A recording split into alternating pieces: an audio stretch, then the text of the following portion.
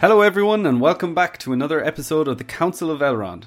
I'm Dave and with me is my brother and co-host Johnny. Hello. And in today's episode we are so excited to welcome a very special guest, actor and voiceover artist Dallas Barnett, who plays the role of Bill Ferny Sr. in Peter Jackson's second installment of the Hobbit trilogy, The Desolation of Smaug. You may also recognise him from Netflix's Sweet Tooth, AFK the web series, several bad guys' voices in Power Rangers, and will also be featuring in Netflix's highly anticipated upcoming series Cowboy Bebop. My name is Gandalf. I know who you are. Well, now, this is a fine chance. What brings Thorin Open shield to breathe. So welcome Dallas, how are you? Good, mate. How are you guys? Great, yeah, good. We're doing good. It's really, really good to have you on. Thank you so much for coming on. No, thanks for having me. So do you want to tell us a little bit about yourself, Dallas? Like where you're from and how long you've been in the film industry? Well, I'm originally from the United States. I'm now living in Auckland, New Zealand. I've been here for 20 years and just got my citizenship. Yay! Woo! Congratulations. Thank you. I've been a voice actor for most of my adult life. I had a background in radio in the U.S. and I got down here in New Zealand and tried to get back into radio, and this bloody accent wouldn't allow me to get a foot in the door. So I just went into doing radio ads and TV ads and voiceovers for documentaries and such. And one day I was sitting in my agent's office having a chat with her, and the casting director for the biggest soap opera basically in New Zealand saw me and said, "Oh my God, can you act?" And I'm like, "I don't know." And I never really tried it. And she cast me to play a gangster in the soap opera that plays here in New Zealand for the last 30 odd years. And Nice. Yeah, I ended up taking out most of the main cast, and over the period of I think 5 or 6 episodes. Oh wow, I'm sure you were loved for that. Yeah. It got to the point where still to this day, whenever I show up on set, I've got main cast thumbing through their daily size to see who's getting killed. So yeah, and I started off there, and then I got recognized by a couple of casting directors, and they cast me for a few movies and some TV shows, and I guess the rest is history. It was 12 years ago. I do all the Air New Zealand American route advertisements. I do all the Jack Daniels advertisements here. Oh yeah. Anything they need, brilliant. Anything they need an American accent for, I'm pretty much the go-to guy. You're the guy. Wow, that's so cool. You've solidified your space there. Yeah, man. If we went to New Zealand, we would be the Irish guys. It'd be easy to get work, wouldn't it? Let's do it, Dave. Let's move to New Zealand right away. Can't be too many Irish guys down there. Yeah, you'd kill it down here. Yeah. So Dallas, we wanted to get onto the character Bill Ferny Sr. in that Bree meeting in The Desolation of Smaug. So can you tell us a little bit about your character? Well, funny story. I actually auditioned to play the Pale Orc in the series. No way. Azog. And obviously I didn't get it because I'm not built like Manu Bennett. But I just passed it by. I figured, well, there's another movie coming. I'll audition for something there.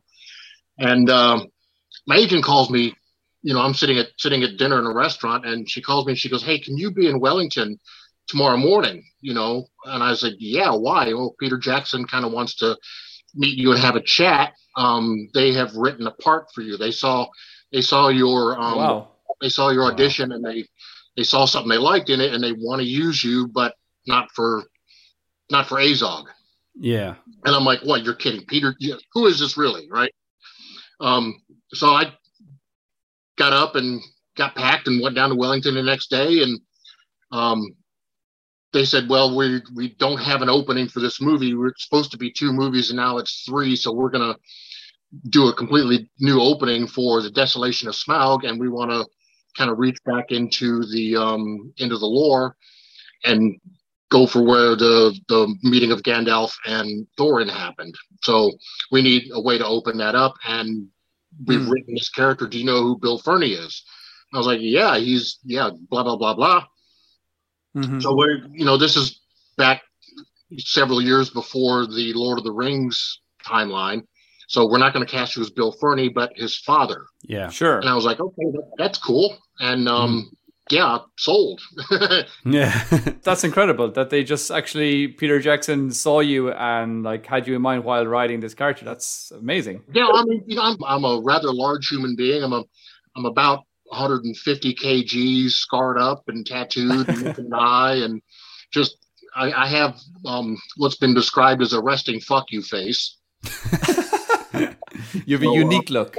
Yeah, he said, well, one other thing, do you mind if we shave your eyebrows? I'm like, man, if it'll get me onto the Hobbit, you can shave anything you want. As long as you do it, man.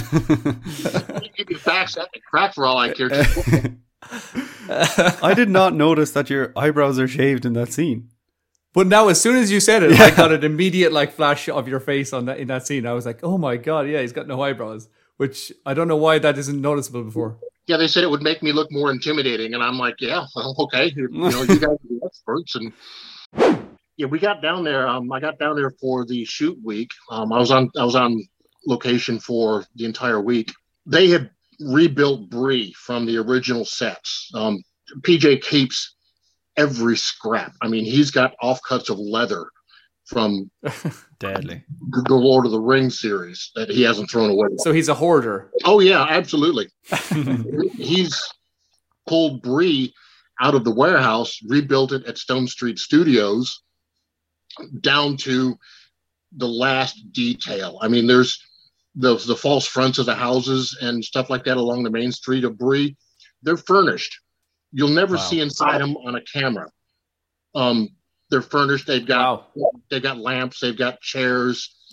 It's hyper detailed. And I'm walking through the street, and they've got the wind machines going, and they got the rain machines all up. And I'm looking into these houses along the street, and there's extras moving around inside to cast shadows. So it gives the detail. Yeah, if you look at the scene right after Peter bites the carrot, walking through the two people that slide out of the shadows to follow Thorin in that first opening scene. That's me and the Squint. Oh yeah. Yeah. They cut about 5 minutes of what was shot out. There was a chase scene and a small little scuffle and stuff like that, but hopefully that'll be released onto the Unicorn edition when it comes out. But I mean, you can see if you pay attention to that scene, you can see shadows in some of the windows. Yeah. From the lighting and all that. That's crazy, just the amount of detail that they go into to like try and build this world and make it feel like it's lived in. It's also really, really helpful, I'm sure, to immerse the actors in the role. Yeah. I mean, I've been a Lord of the Rings Hobbit fan since I was 8, I think. I started reading Hobbit at 8 or 9 years old.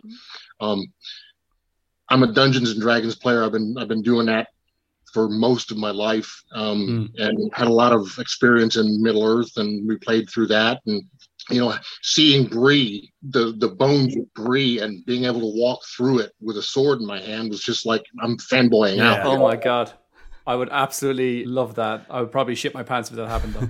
Yeah, I was. I'm sitting here with probably my favorite director of all times, in a timeline and a storyline that I have loved since I was a kid, and it's like oh my God, it's real. Yeah, that's incredible. That's so cool. And just before we continue, just to mention to our listeners, in case they don't know anything about the character that you played, or we've already mentioned who you played in it, but also where that character came from. And as I didn't even realize now, but you've just told us that Peter Jackson actually wrote that part based on having seen your audition, so that's amazing. But to any of our listeners that don't know, Bill Ferny's, Bill Ferny Sr. here, his son was also called Bill Ferny, and he appears in the Fellowship of the Ring book. And he features quite heavily in that part where the hobbits go to Bree, and he's kind of a bit of a shifty character, and he's basically like a spy for Saruman, and he sells information about the hobbits, and he actually also happens to sell Bill the Pony to Aragorn for, I think it's like 4 times what it's worth or something like that. So he's just, this is the character, and I think in the end he ends up getting kicked by Bill the Pony, which is what he deserved. But well deserved. Yeah, that's the character of Bill Ferny that appears in the original Lord of the Rings series, and so that's really cool that they saw you and they said, okay, we're gonna find a place for this guy in it, and they made you Bill Ferny Senior. So that's really awesome. Yeah, Bill Senior. The description I got of him is he's a highwayman, mercenary, basically a thug. Bree is basically like the Star Wars cantina at this point. Yeah. Yeah. Just full of absolute troglodytes and people who would stab you in the back as soon as look you in the face. And Big Bill is one of the heavy hitters in this town at this point. Right. He's like the Greedo. Yeah, he's the mafia boss in the town. So maybe the Jabba. Yeah, he was contracted by an agent of Sauron to basically assassinate Thorin before he can figure out who he is and what he has to do. And then apparently my guys met Gandalf on the road, and it didn't work out for them. Right. Okay. So I mean, they thought he was a beggar, and the small matter of running into Gandalf the wizard. Thinking he's an old feeble man, and that's not going to end well for anyone. Never underestimate an old man traveling by himself in the wilderness. I ran into some unsavory characters whilst traveling along the Greenway. They mistook me for a vagabond. I imagine they regretted that. One of them was carrying a message. It is black speech. Promise of payment. For what? Your head. Someone wants you dead. I know you touched on it a bit there, but I just want to ask you about what the overall experience was like being on the set of a blockbuster Hobbit movie and being surrounded by acting legends such as Ian McKellen. Well, here's the thing. This was my first major project ever. Wow, it's a big one to start off on. Yeah. I mean, it's like throw me straight into the deep end. I did some stuff with Andrew Adamson from Shrek. I was on a film called Cirque du Soleil Worlds Away, and that's the New Zealand film industry is pretty much has a very independent film vibe at the best of times.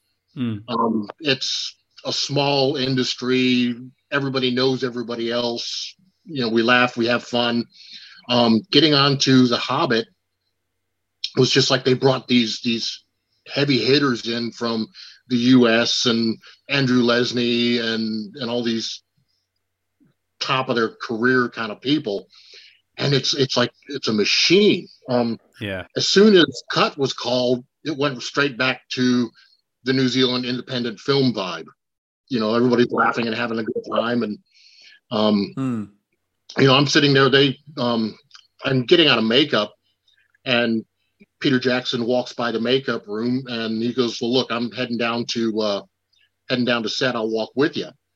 So here we are. We're walking into Bree and all this other stuff, and I walk into the Prancing Pony, and again, like I said, this is saved up from the Lord of the Rings series. So everything inside the Prancing Pony is just exactly as it was from the Lord of the Rings films. Deadly. He sat me and he told me where I was going to sit, and I looked over and there was a scratch on the table, and it was basically the place where I sat. He sat me there for one reason. That's where Aragorn was first sat in the films, because he wanted to make a callback. Ah, cool. So and scratched on the table was his initials. All right. Oh, damn. Yeah, I thought you were going to say that when you said there was a little scratch. I thought you were going to say that there was Viggo Mortensen was here kind of thing, like scratched in or something. Viggo Mortensen scratched his name into the table where I was sat.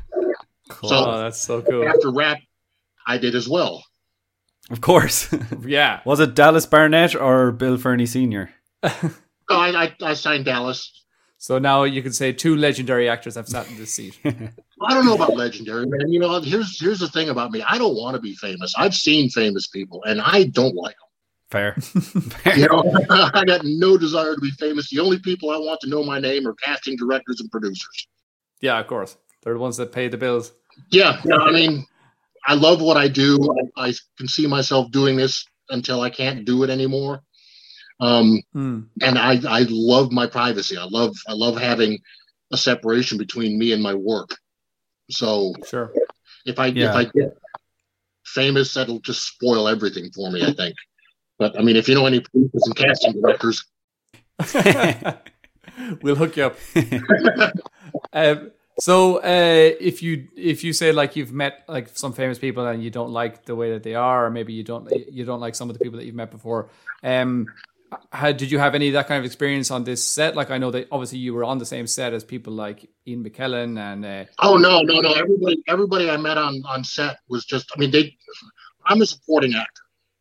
Okay, I'm here for a week. These people have been together for 2 years at this point already. Right. Okay. I'm treated like family. I mean, Wow. Yeah, I mean, the monster stars would walk past me and, hey, Dallas, how you going? And it's really cool. That is cool. The first day we were on set, I walked in and Richard Armitage is sitting at his table that he is at during the scene. They put him on this little tiny chair so he can look smaller compared to everybody else. And he's already in character at this point. You know, Richard is brilliant. He's funny. He's personable. He's Richard Armitage, right? Yeah, of course. Yeah. Character is story at this time. I'm a big, scary looking guy. I was intimidated. Yeah. He shook me. How tall is Richard? Because obviously in the movie he's quite short.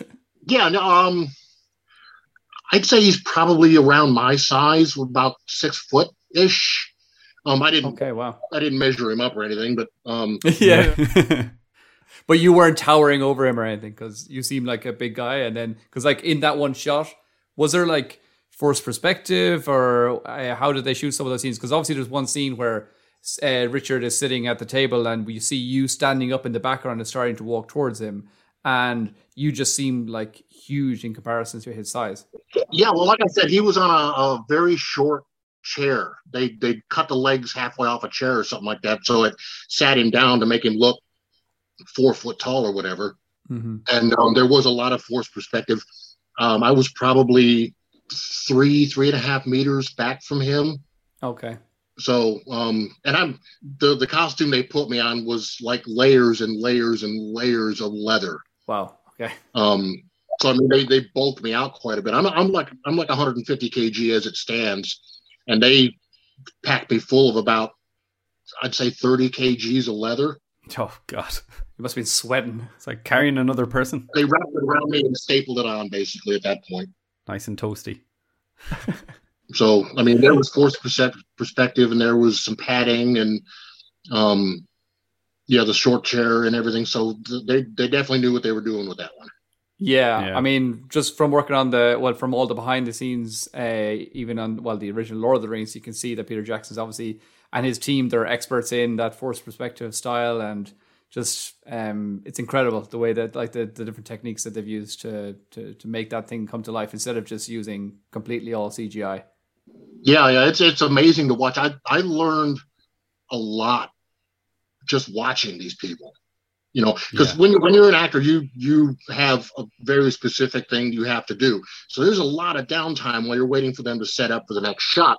So I'm watching these guys, and like the director of photography is doing his little hand thing with and let's shoot this way and let's shoot this way, and talking to Peter Jackson and talking to the ADs and all that, and they're setting up and the lighting, and just watching how everything fits together in a puzzle is just it's a masterclass. Deadly. Yeah. Wow. I'd love to just sit there for a day and just watch Peter Jackson work. Yeah. I mean, I was awestruck, because I've never been to like a film school or an acting school or anything like that, but just watching these guys, I learned like a 4-year degree in a week. Yeah, I was going to ask that because obviously in that little behind the scenes featurette, we can see you walking along and chatting to Peter Jackson, and obviously we can see that you got to spend a good bit of one-on-one time with him maybe. So do you remember any things that he told you, things that you learned from him in particular, or does he have a similar style to other people, other directors that you worked with in the past? Or well, contrary to popular belief, Sir Peter has a deep love for Middle Earth. He always has. Oh, yeah. He's got a very well thumbed copy of The Hobbit and Lord of the Rings on his desk. Yeah. That he has had since he was young. So he knows the lore. He knows the world building that has to come as a part of this. And he, to be at his level, like an auteur kind of director, you've got to own everything you do. And there was a lot of decisions made from Warner Brothers with like the love triangle and stuff like that a lot of fans didn't agree with. Lord of the Rings and The Hobbit have always been considered unfilmable because just of the vast scope of the 7,000 year timeline. Yeah, sure. And it's just he takes complete ownership over his vision, and he is able to communicate what he sees in his head very effectively. Yeah. No, Dave and I are definitely of the opinion that we would never say that we thought Peter Jackson wasn't a lover of Lord of the Rings first, rather than anything else. But it's interesting what you said there. Did you? I just want to make sure I heard you right. Were you saying that was it Peter Jackson's decision, or was it more like the studio's decision to go with that kind of love triangle? Or do you know anything about it? It was completely Warner Brothers' really decision to do that, from my understanding, because you got to have that romance to draw in the people who are not fans of Lord of the Rings. Yeah. You got to have the action, you got to have the romance, you got to have storyline, just to draw in the outliers. Yeah, and to have like any of the young women or young girls that aren't fans as well, to have a strong female elf character, maybe to bring them in as well, and to try and make it relatable. Yeah, absolutely. Yeah, you could understand it from a studio perspective as well. But it's interesting to see if that was the studio's call or if it was Peter Jackson's call, of course. But cool. That's really interesting. It's cool to get some of these insights from someone who was there actually on the set. This is so cool. Breaking news. Actually, speaking of just seeing things on the set and seeing those featurettes as well, did we see Jack Black behind the scenes as well? Was he? Yeah. What was going on there? I didn't know Jack Black was actually on set until I saw the featurette. Oh, no way.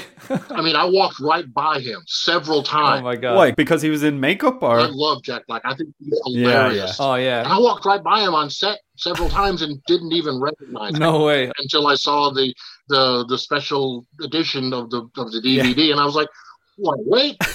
Huh? Oh my God. That's so funny. Ian McKellen was there, and I have a story about Ian McKellen I'll tell you here in a minute. Oh, yeah. Perfect. All these big stars that I have just admired my entire working life, and I'm finally getting treated as an equal, sitting right next to them at lunch, and they're asking questions about this dumbass Dallas who is a nobody, and they want to know what makes me tick, and how I got into this, and I'm just like, this is surreal. Yeah. It was a family for that week I was on set, and I was accepted as part of the family, and it was amazing. Yeah, that's deadly. I love to hear that. I received word that my father had been seen wandering the wilds near Dunland. He still lives. I am sure of it. So, Dallas, I'm intrigued. You said a couple of moments ago that you had an interesting Ian McKellen story, and would you like to share that with us now? Well, okay. Well, I've just met Richard Armitage, and I'm shook. Mm-hmm.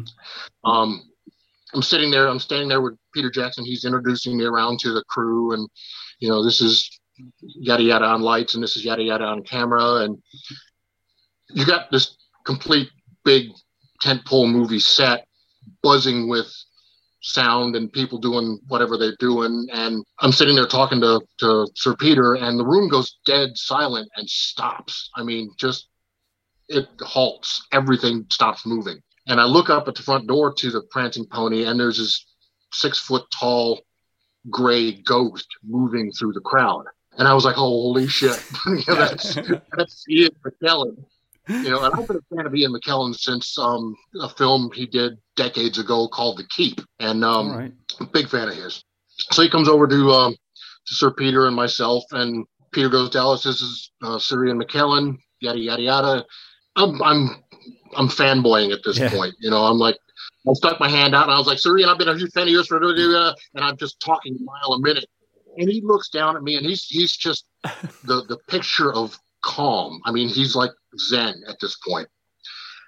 And he looks down at me and he's tall. He's maybe an inch or two taller than I am. And he looks down at me and looks down at my hand that's sticking out and shaking. And he goes, no, dear boy, you're family now. We don't shake hands. He reaches out and he hugs me. Oh, God. He knew I was freaking out. Yeah. Right? He took that moment to calm my big dumb ass down. Yeah. And it worked. I think if there's anything we need in life, it's a hug from Gandalf. Yeah. It's just, he was like, you're family now. We don't shake hands. And I was just like, holy crap. So, like, to calm you down, he didn't give you a toke on Gandalf's pipe or anything. He wasn't like, smoke a bit of this and that'll calm you down or calm your nerves. No, I actually had a pipe in the scene, and they use an herbal mix. Old Toby. Because they can't have tobacco on set in New Zealand. Right. So they got this like herbal mix. I'm not sure what it's, clove or something. And we couldn't keep it lit for my scenes.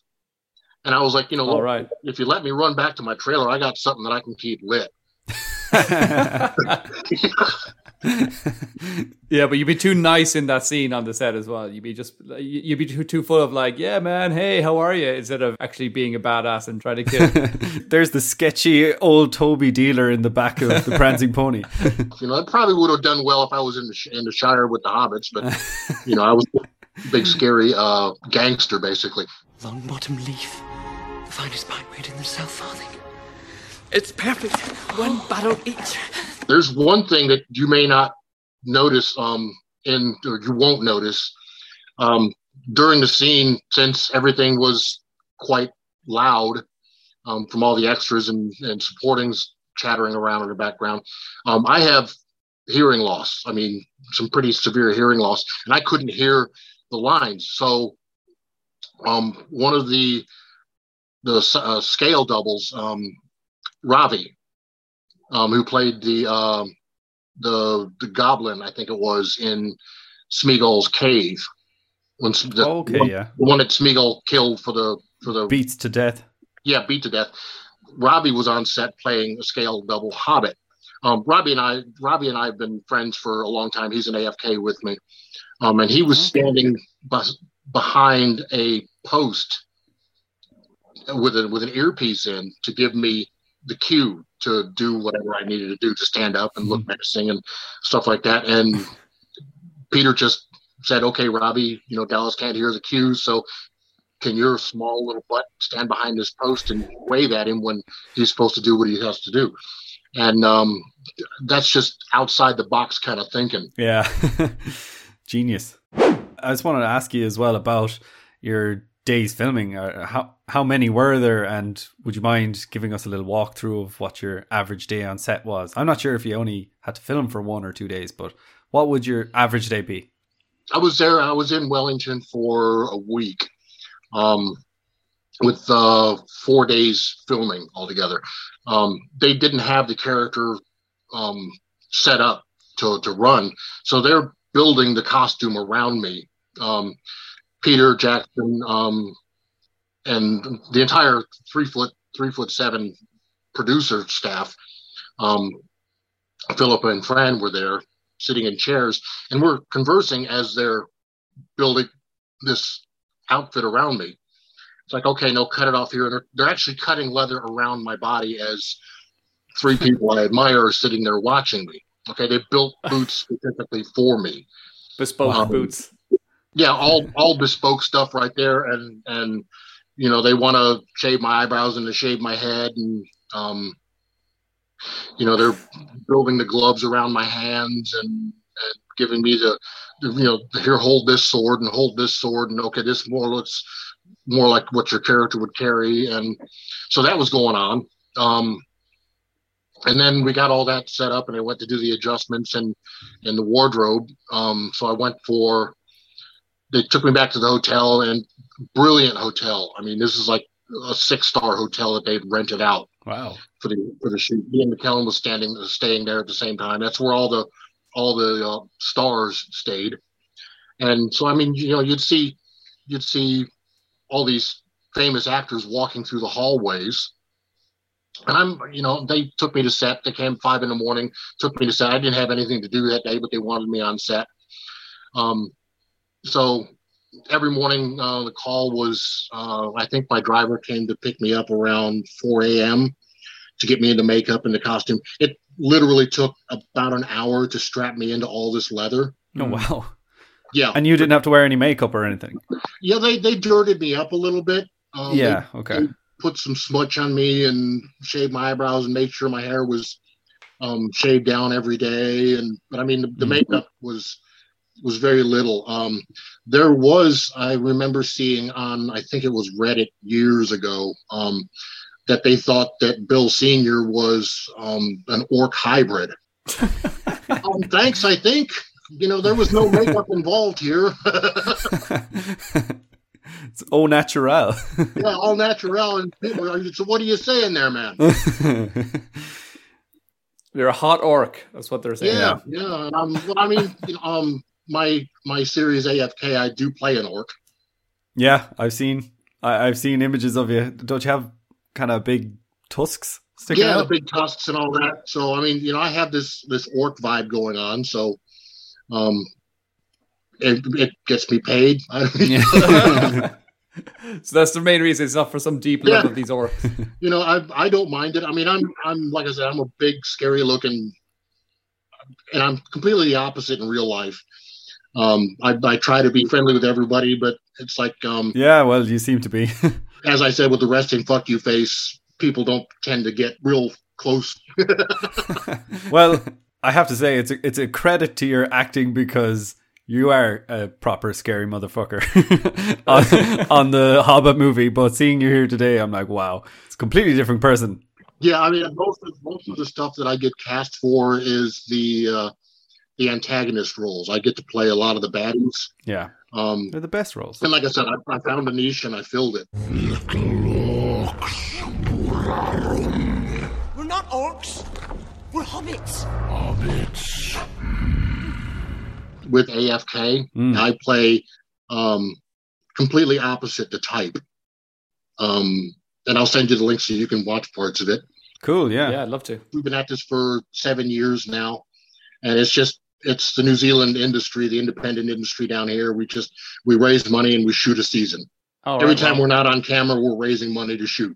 Deadly. That's the series. I think I saw a synopsis of it. Is that where everyone wakes up and they're like a video game character? Yeah. They wake up and they are. It's a MMORPG, right? And people Massive wake up and multiplayer. They're from all over the world, and they wake up in the bodies of their video game characters with none of the abilities. Oh, yeah, cool. Oh my god! And it kind of reminds me of Jumanji a little bit. Yeah, we were there before the latest Jumanji came out. We've been compared to like Sword Art Online and such like that. Okay. And we actually never. The producers and the writing team never saw Sword Art before we started filming AFK. The showrunner Peter Haynes did a very deep dive into World of Warcraft for like 2 years. Okay, He almost didn't make it out, and he based all these characters that he wrote on people he met online. Deadly. Okay, wow. So I mean, that's where all that came from. He's like, what would I do if I woke up in this world with knowing only what I know in real life and having to do everything in the fantasy world with none of the knowledge and none of the abilities. It's a really cool premise. I like it's a cool series, man. Yeah, I'll definitely be checking it out after this. For sure. So, Dallas, what's the most frustrating thing that can happen as an actor in a small role such as your experience on The Hobbit? I mean, like if you're shooting scenes and then they don't actually make the final cut, I'm sure that must be frustrating. For example, getting into makeup and getting that, like you said, 30 kilos on and going to set, spending a full day shooting, and then it doesn't even get used. I mean, is that something that really annoys you, or is it just something that every actor gets used to? I'll be honest.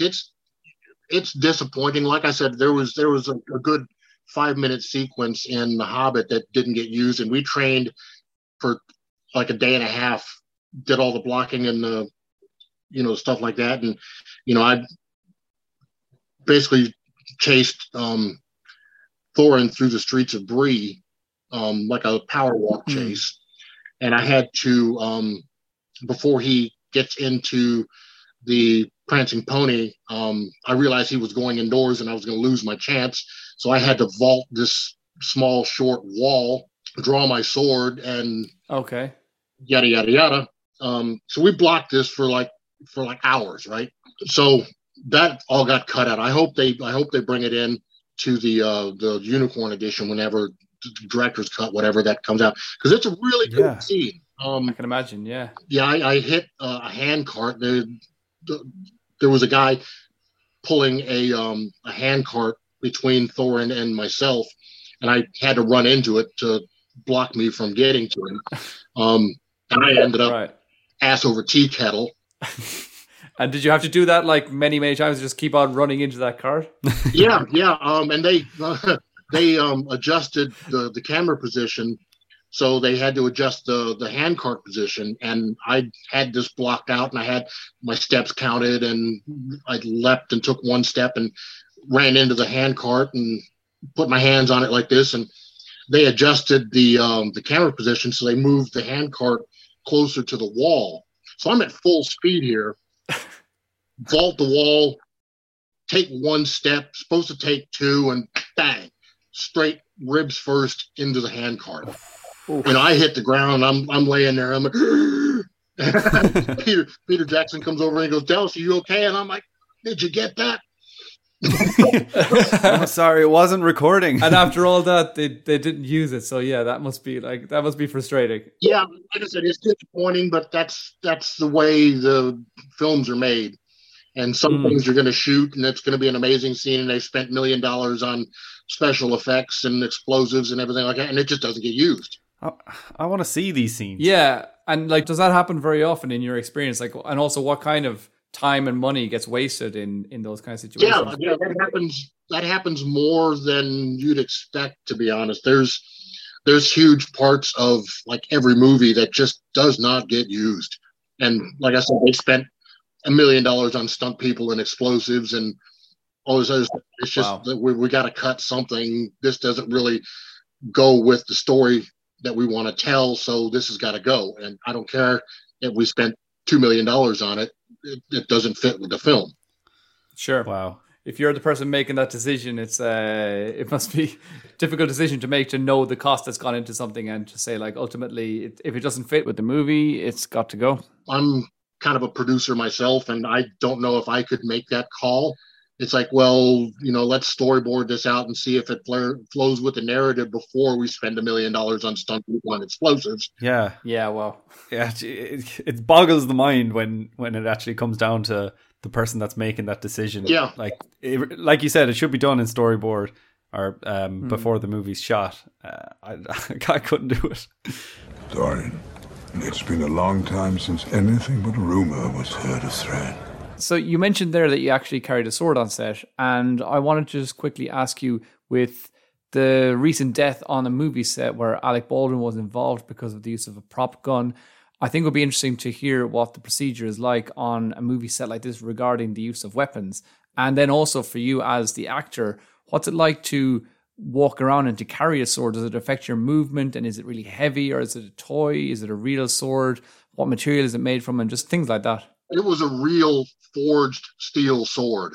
Wow. And here's the thing with the death of the cinematographer recently, everybody's like, well, the weaponry, blah, blah, blah, blah.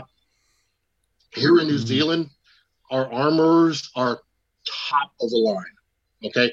Yeah. Wow. That's good. Even with the bladed weapons, if there's steel involved, as soon as that cut is called, the armorers will come over and collect the weaponry. Okay. And they don't hand it back to you until the director calls standby, get ready to shoot. I did not have a sword in my hand when I was not on camera. Yeah. And it was an actual steel hero sword. There was a scene that didn't get used where they do a side shot of myself and Squint walking down the main street of Bree, and we both draw our swords at the same time, like choreographed. And the way that I saw it on the playback, they did a quick zoom in on the swords, and the sword was decorated and had runic carvings on it, and it was gorgeous. And you could not have done this with like fiberglass or foam or whatever. It had to be a steel sword. So yeah, it was actual. It wasn't sharp, obviously, but it was taken off me when I didn't need it and given back to me when I did. Sure. Deadly. It wasn't sharp, but you could still do damage with it, I'm sure. Oh yeah, I mean it was definitely pokey. That's what you wanted from a sword, I imagine. That's you want pokey from a sword. Yeah, exactly. It's a good quality for a sword to have. Yeah, because gun, knife, sword, whatever. If you let somebody on set carry their weapon around with them, there's always going to be this one dumbass in the background that's trying to relive his Lord of the Rings fantasy and have a sword like the cameraman. Yeah, of course. That would 100% be me. Some dumbass. Yeah, exactly. I was just thinking I'd probably do that. Yeah, so it's probably a good thing that they take them off. If they would have let me keep the sword, I would have been doing like swinging it around and because I'm that kind of idiot. You'd be just destroying the set that Peter Jackson has worked so hard to create. Yeah, I don't think we can trust Dallas. We had to cut his scenes because he cut up the set. The Black Knight always triumphs! Have it, So we briefly touched on some of the negative aspects, but what about some of the best things about being an actor and working in the industry? Do you get to see lots of cool new places and people? Yeah, well, I mean, because of The Hobbit, my whole 34 seconds on screen, I've got to do conventions in Europe. I did HobbitCon 4 in Bonn, Germany, where I got to work with all the Kiwi dwarves, and a few of them. Wow. John Callan and myself are still friends, and I still talk with Mark Atkin, and my wife is actually friends with Graham. Before she even met me, she was mates with him for the longest time, and I still talk with Jed Brophy and John Callan, and the friendships that I've gained out of this little experience and the places I've been able to see because of my 34 seconds on this screen have just been life altering. That's incredible. As you said, they immediately treated you almost like family. Obviously, it wasn't just like a nice gesture or something nice to say. It was actually true in that sense that you kind of built a little family community from that. So that's amazing. It's like all these main cast guys were saying, well, like, I got the swords I carried in the film. Peter Jackson gave me the swords I carried in the film, and I got to keep the cape and the jewelry and whatever else. And I stole an apple and a chocolate fish out of the the trailer I was in. So don't tell PJ. I won't. I was going to ask you about that actually. If you had kept any props or anything sneaky from the set. No, in hindsight, I probably could have. Yeah. I grew my eyebrows back finally, which was nice. But yeah, no, I wanted to get a photo with Ian McKellen. We wrapped around the same time. By the time he got all his makeup and prosthetics off and stuff like that, I'm so quick to get out of my stuff that I was done an hour before he was. And I'd asked him prior to. We shared a green room on set, and we got talking, and just the breadth of knowledge this man has about life in general and the industry in specific. And he's generous with it. I mean, he's talking like you and I are. That's so good to hear, being such a big Ian McKellen fan. I'm just, it would break my heart if I heard the opposite. If he was like, no, he's a dick. So he's generous of spirit. He's fucking hilarious. He seems it. He does. Yeah. He does. He is an absolute scream. And we sat and we had a lovely conversation in the green room between shots, and he's just a brilliant human being. You know, in addition to being Ian McKellen, right? Yeah. Yeah. My God. I actually remember that reunion video they did during the lockdown with the cast of Lord of the Rings, and he came on with his glass of wine in hand, and he was absolutely hilarious. Everyone was just in stitches listening to him. Yeah, no, he seems like a proper legend. He's 100% the life of the party. Whenever you put him in a room, he's going to be the center of attention, just because he's so damn gregarious about it all. Yeah. You know, he's 80, coming up on 80 or something like that now, and he's went through the West End and Shakespeare in the Park and everything for the last 60 years of his career. And he's seen and done it all. And he's happy to share it. And he's happy to boost a young actor coming in. Yeah. You know, he made me feel relaxed and accepted more than anybody on the set. Wow. That's incredible. I suppose that's what's gotten him so far as well. Like he's loved what he's been doing for years, and yeah, he's just willing to pass on the knowledge. I think the experience that I had on the Smaug set convinced me that this is what I wanted to do for the rest of my life. Wow, that's really, really cool. I urged him to march upon Erebor, to destroy the dragon and take back the Lonely Mountain. And I would say the same to you. Take back your homeland. I had to bring it up because you mentioned that you were sharing a hotel with all the actors from The Hobbit. So was there any little shenanigans that were going on during, let's say, off camera? You know, I couldn't tell you. By the time we wrapped, I was so exhausted and filthy, and just I broke into the bar and filled up the hot tub. And nice, yeah. That's the thing. People think that, oh yeah, well these people, they get off work and they're going to go down to the pub and party and all this. No, we're exhausted. Yeah, I'd imagine. Yeah, how long was, because you said was it 5 a.m. that you were up to go to set, and so how long was an average? What time in the evening would you get home? Oh gosh, I'd get to set about 4:30 in the morning and wouldn't get back to the hotel until 8 or 9, 10 that night. Oh God, my God, yeah. So I mean, they're pushing the crews and cast hard. Yeah. What do you mean you didn't party? Yeah, there's no energy left to party. I mean, yeah.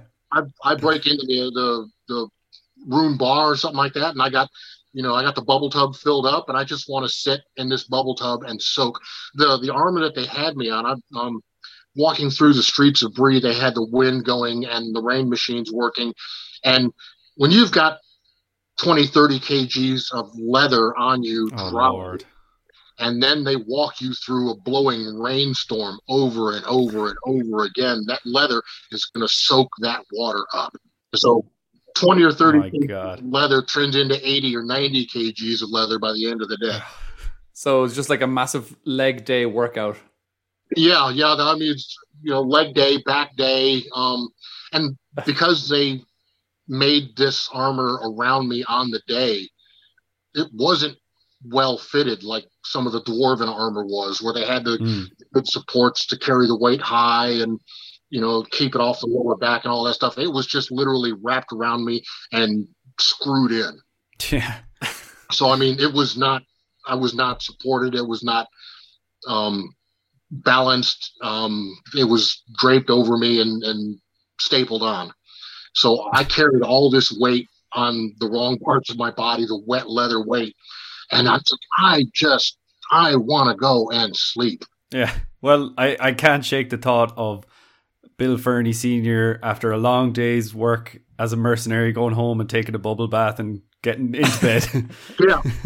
Yeah. Sitting in a hot tub and big glass of wine and a couple of little hotel bottles full of vodka, and you're ready. No, lovely. It's a drinking. The last one standing wins. I just wanted to ask you as well, you're featuring in the upcoming Netflix series Cowboy Bebop. The trailer just dropped and I watched it the other day and it looks amazing. The music It was looks class. amazing. It looked unreal. I just wanted to ask you, is there anything you can tell us about the series and about the character that you play? I can't give details, but I did work with the three leads, and it's a funny set, funny scene.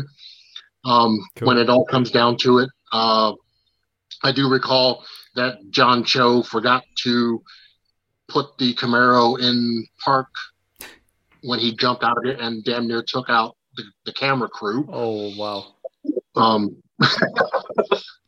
He's a lot of fun to work with. Is he? Yeah.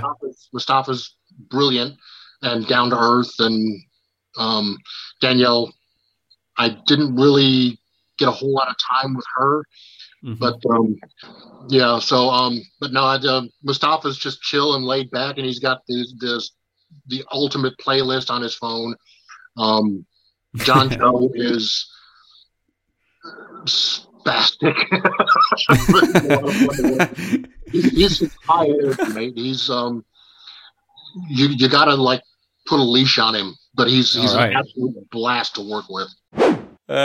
Right. Well, we know you're a busy man, Dallas, so we won't keep you any longer. This has actually really been so cool. It's been such a pleasure, and it's been so cool to hear some of these stories from behind the scenes and different things that goes on. But we would love to have you back again at some time, and thank you so much for coming on, and we really look forward to seeing you in Cowboy Bebop. Thanks for having me on. If I could just drop a link on Twitter, it's Dallas Barnett 3 or AFK web series. Check us out. Perfect, yeah, and we will be linking those in the podcast when this comes out as well. Yeah, so thanks so much, man, for coming on. And thanks for having me. We'll definitely have to have you on again, and sure, we'll keep in touch. Yeah, absolutely. Awesome. So that was great, wasn't it? He was a really nice lad, wasn't he? Yeah, he was cool. He was chill. Yeah, he was enjoyed him. Down to earth. Quite a lot. Very nice, and that was cool. I enjoyed a lot of his little tidbits and stories that he gave us from behind the scene. I was so like relieved when he told me that Ian McKellen was actually like a lovely man. I was so nervous he was going to say like, oh, he's a dick or something. Yeah. So when he said like, no, he's absolutely lovely and he's like the life and soul of the party. And in his own words, he was like, he's an absolute scream. Yeah. Which is a fantastic way of describing somebody that's funny. I love that as well. Yeah, me too. So that was really cool. I don't think I've heard anyone use that expression for a long, long time, actually. Yeah. It's not one that I hear too often. Absolute scream. Whenever I hear it, I'm like, wow, he must have been really funny. Yeah. I just imagine he tells a joke and everyone just starts screaming with laughter. It's like, ah! So, yeah, it's quite funny. To be honest, we had one of our questions was something along the lines of, did you get to work much with Peter, or did you get to see Peter Jackson? And straight away he was like, so me and Peter Jackson are like best buds, and we're chatting away to each other. I'm like, oh, class. I think we got much more than I was expecting. Yeah, I suppose I didn't expect him really to have as much interaction with Peter Jackson and with like Ian McKellen and Richard Armitage and actors like that. Well, as in I expected him to say like, oh yeah, they were lovely, but they were a little bit standoffish, and I didn't really get too close to them. But it was really cool that he was saying how like Peter Jackson just like walked him down to set one day and was like, I'll walk you down there and I'll show you whatever and we'll go through whatever. And the same with like just how welcoming he said that the other actors were and how much he learned from them. So that's really great to know. Yeah. I'm delighted. And we found out Richard Armitage isn't actually the size of a dwarf, which is good to know. Yeah, I was sure. I mean, he's such a good actor. I was like, maybe he's just is a dwarf. Yeah. But yeah, no. I don't know. Also, that was kind of interesting and topical when he spoke about the use of weapons on like a Hollywood set. And yeah, that was kind of cool as well. How, you know, obviously he said that there was no point where he was just standing around waiting, holding his sword and like swinging it around. That like, you know, he was given the sword just before they were ready to shoot the scene. And then as soon as they shouted cut, the guy came over and just took it off him again. So, so obviously, yeah, that's going to be a huge issue, I suppose, going forward with like the control of weapons on set. And it seems to be done properly in New Zealand anyways, which is good. Yeah, I wonder if that's a New Zealand thing or if that's just like, you know, a high budget Hollywood movie. They know what they're doing. So, because he said basically that the New Zealand movie scene is kind of like really, I don't know, everyone knows each other and it's pure chill. And then he said that when the Hobbit rolled into town, it was like this whole, basically mini Hollywood just came in and like took over for a while. And then when they left, it just went back to the way it was before. So I wonder if that's the way it is in New Zealand, or if that's... Well, he did say specifically that the specialists or the weapon specialists in New Zealand are top of the range. So maybe it's just a New Zealand thing, yeah. But anyway, what else did he tell us? Cowboy Bebop. Looking forward to that.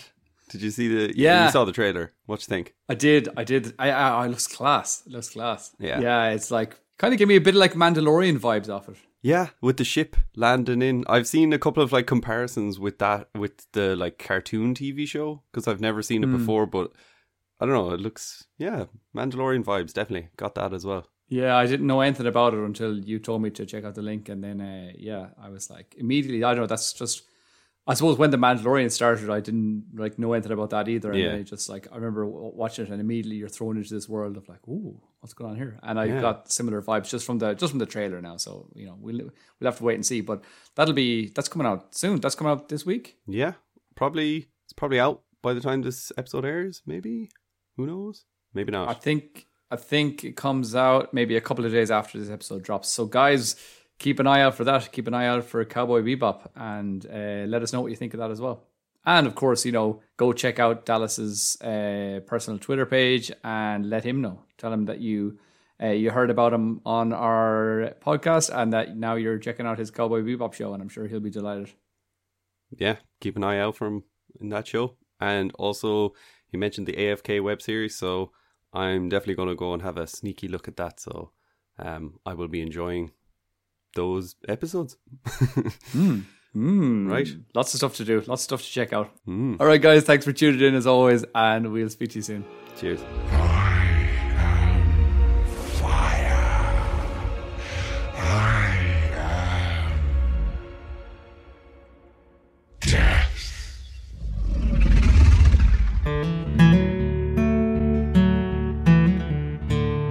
So there you are, guys. That was an interview with Dallas Barnett, who had the pleasure of working under Peter Jackson on his second Hobbit movie and sharing the screen with the one and only Sir Ian McKellen, among others.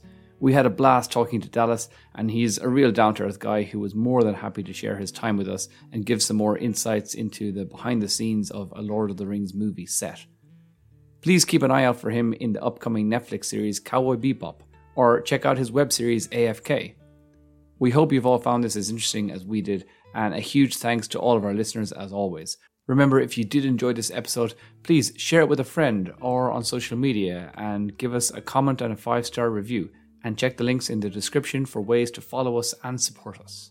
That's it from Dave and myself. Speak to you again next week.